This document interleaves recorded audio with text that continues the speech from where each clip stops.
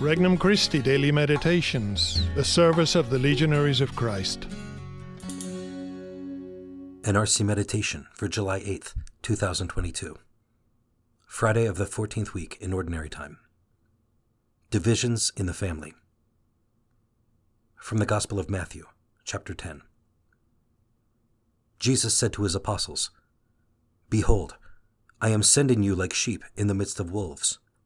So be shrewd as serpents and simple as doves.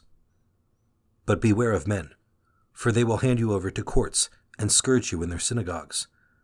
And you will be led before governors and kings for my sake, as a witness before them and the pagans. When they hand you over, do not worry about how you are to speak or what you are to say. You will be given at that moment what you are to say. For it will not be you who speak, but the Spirit of your Father speaking through you. Brother will hand over brother to death, and the father his child. Children will rise up against parents and have them put to death. You will be hated by all because of my name, but whoever endures to the end will be saved. When they persecute you in one town, flee to another. Amen, I say to you, you will not finish the towns of Israel before the Son of Man comes." Introductory Prayer. Lord, you are the one constant in my life. You are my beginning and my end. I love you as my Savior. I trust you as my closest companion.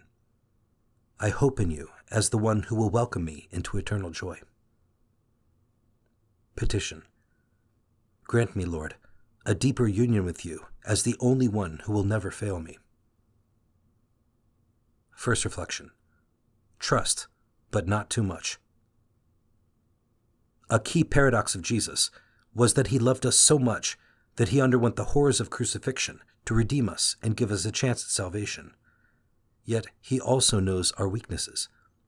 He knows how fickle the human heart can be. Jesus would not trust himself to them because he knew them all and did not need anyone to testify about human nature. He himself understood it well. Likewise, Christ warns us not to put too much faith in other people. Like us, everyone else has weaknesses. Our faith in them should be relative and realistic. It shouldn't be on the same level as our faith in Christ. Do I put too much faith in others? Do I realize that expecting too much from them leaves me open to needless anguish? Second reflection. Betrayal for siblings. Christ is the rock against which the waves of humanity crash. His demands cut to the heart of each of us and require a personal response. How each person responds is a mystery. Some will say yes, some will say no.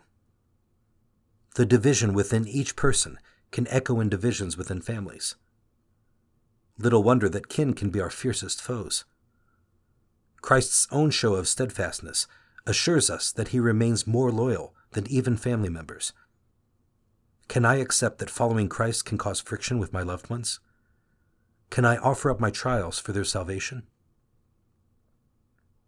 Third reflection. Love without sacrifice. Christ never promised his followers an easy life. If he had, there would be no shortage of disciples. He knows what really makes us mature in love: sacrifice. Sacrifice purifies us, ennobles us. Love without sacrifice is a fairy tale. To love means to share in another's pain.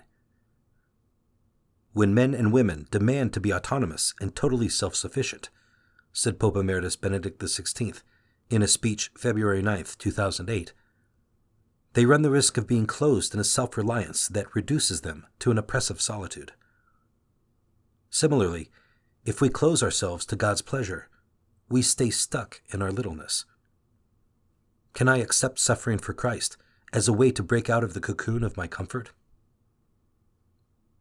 Conversation with Christ. Jesus, it's not easy being your follower. Opposition can arise on all sides, even from within the family. Help me bear all of this well, for love of you. Grant me the serenity to persevere in the faith. I offer my sacrifices for the salvation of those who oppose my following you. Resolution. I will pray or make a sacrifice for a family member who is going away from the faith. For more resources, visit regnumchristi.org or download the Regnum Christi English app today.